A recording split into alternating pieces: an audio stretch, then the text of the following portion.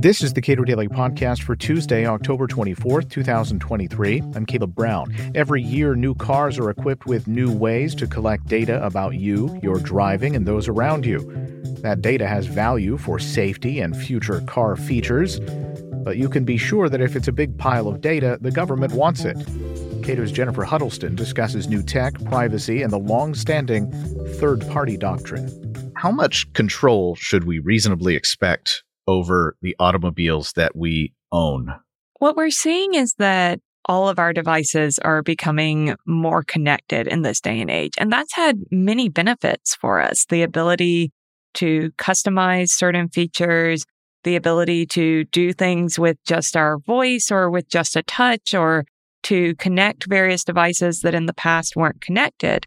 At the same time, some people have concerns about the privacy that they may have and what types of data a device may be using. So they may, expect a microwave to know how frequently it's being used or what type of food they put in it, but they may or may not expect it to know what color shirt they were wearing, for example. What we're seeing is as cars become more connected, there have been a lot of exciting applications for that, but there have also been some concerns from some consumers about what type of data those cars are gathering, who that data has been shared with, and not only who that data has been shared with in the sense of consumers trying to make choices between different companies, but also some concerns about who that data is potentially being shared with in terms of Fourth Amendment rights, and is that data being shared with certain government entities. So there have been some pieces of controversy relating to like Ring doorbells and the degree to which data gathered by those doorbells is just being summarily handed off to police. What might be the parallel concerns with vehicles? Well, I think we all want to assume that we're the safest drivers and that we're always following the rules of the road. But I think for a lot of drivers, they recognize that they may be doing little things that are technically violation of the rules of the road. So think about going 5 miles over the speed limit in a certain zone, or those kind of rolling through a stop sign or stoplight things, or the hitting the brakes a little too hard. I think some drivers are concerned of is this going to lead to all of those minor infractions being easily passed over in the same way that we've seen speed cameras come about.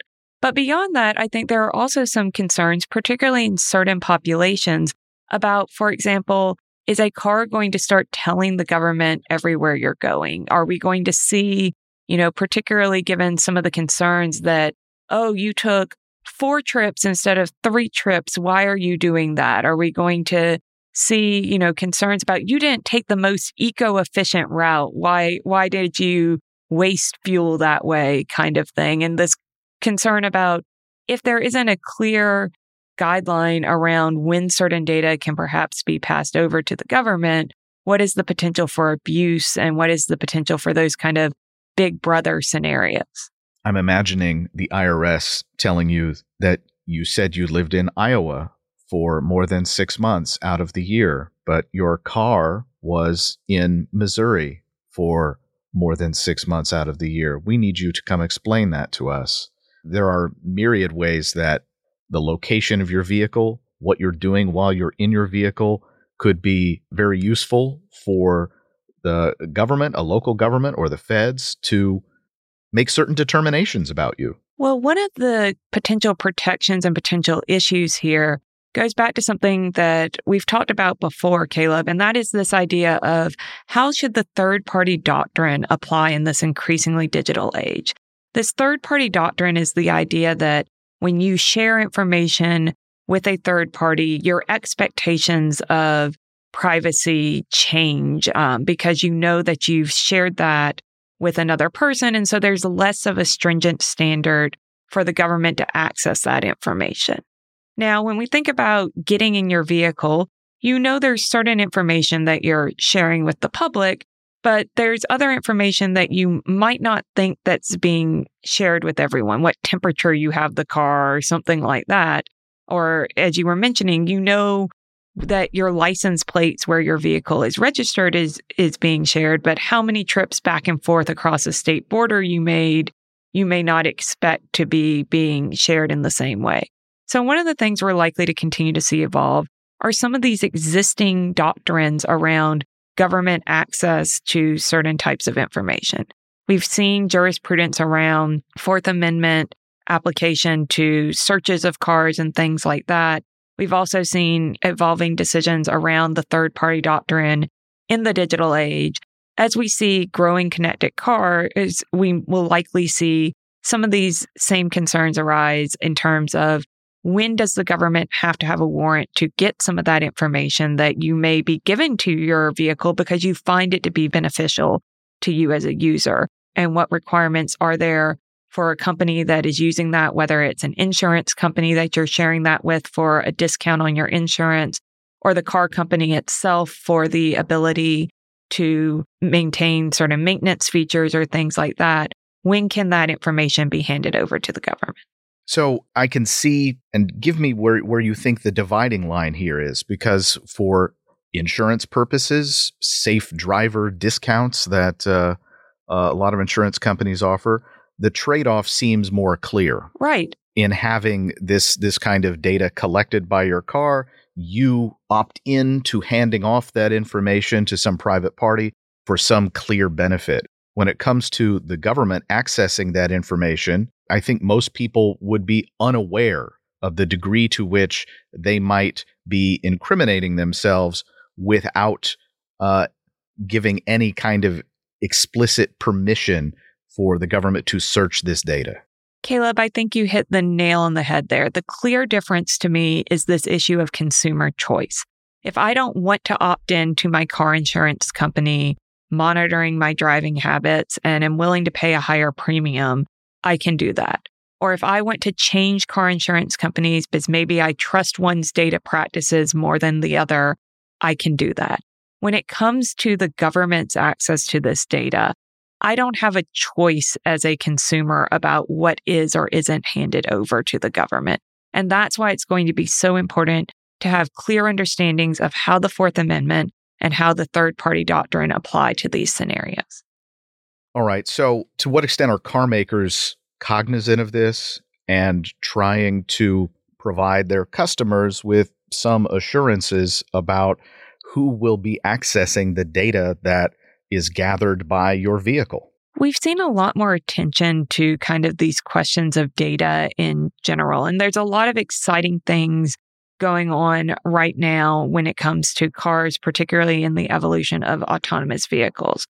While I'm not aware of any particular actions that we've seen from car manufacturers around this question of potential government access to this data, I do know we have seen some states kind of start to expand their warrant requirements for digital data in general. One example of this is the state of Utah was the first state to kind of extend what we've seen in cases at the federal level, like Carpenter, from just cell phone location information to a much more general kind of digital data protection that I think would likely apply in these scenarios. And what that does is it doesn't say law enforcement can never have this information, because I think we can certainly understand that there could be times when in a lawful investigation, this information is useful and obtained properly under warrant requirements.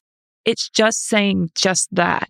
You have to treat this information the same way that you would old-fashioned brick and mortar paper information. You're going to have to get a warrant for it. And that provides clarity both for the consumer and for companies. I think the logical next step is to hopefully see law enforcement and companies get more aware and ensure that these warrants are narrowly tailored enough, that we're not seeing broad, every vehicle that was in this radius kind of thing. We're seeing things that would much more resemble what you would have had in an offline age. States passing laws to require warrants, that's good. It's not quite the same thing as doing away with the third-party doctrine, which has long struck me and a lot of other people as just kind of incoherent. Right. I think a lot of us are trying to figure out how this third-party doctrine might play out in a digital age. There's been a lot of question of, is it now completely outdated or can it evolve in certain ways? Are there certain actions that we still take that we know we're sharing that information with a third party, that it is akin to placing that phone call through the operator or placing or going into the bank and speaking aloud to a teller? And I think there is a possibility for the common law to evolve and adapt there. While it would be great to have greater clarity on this issue, that we can see certain distinctions being made between, for example, the contents and the mere existence of certain types of data. What's the upside for car companies gathering this at all? I think oftentimes when we first see headlines like how much data your car is collecting about you, it's a natural instinct in some people to kind of be concerned. Many of us very much value our privacy, but what we have seen is data can be very important to helping develop safer technology. It's going to be critically important to helping develop autonomous vehicles because, for example, in many cases, those vehicles may need to be able to talk to each other to maintain proper spacing. It can also be important for understanding maintenance issues and various other elements with the car. So just the mere presence of, your car is now basically a computer on wheels shouldn't be a scary thing because in many ways, that's another evolution in having safer vehicles on the road.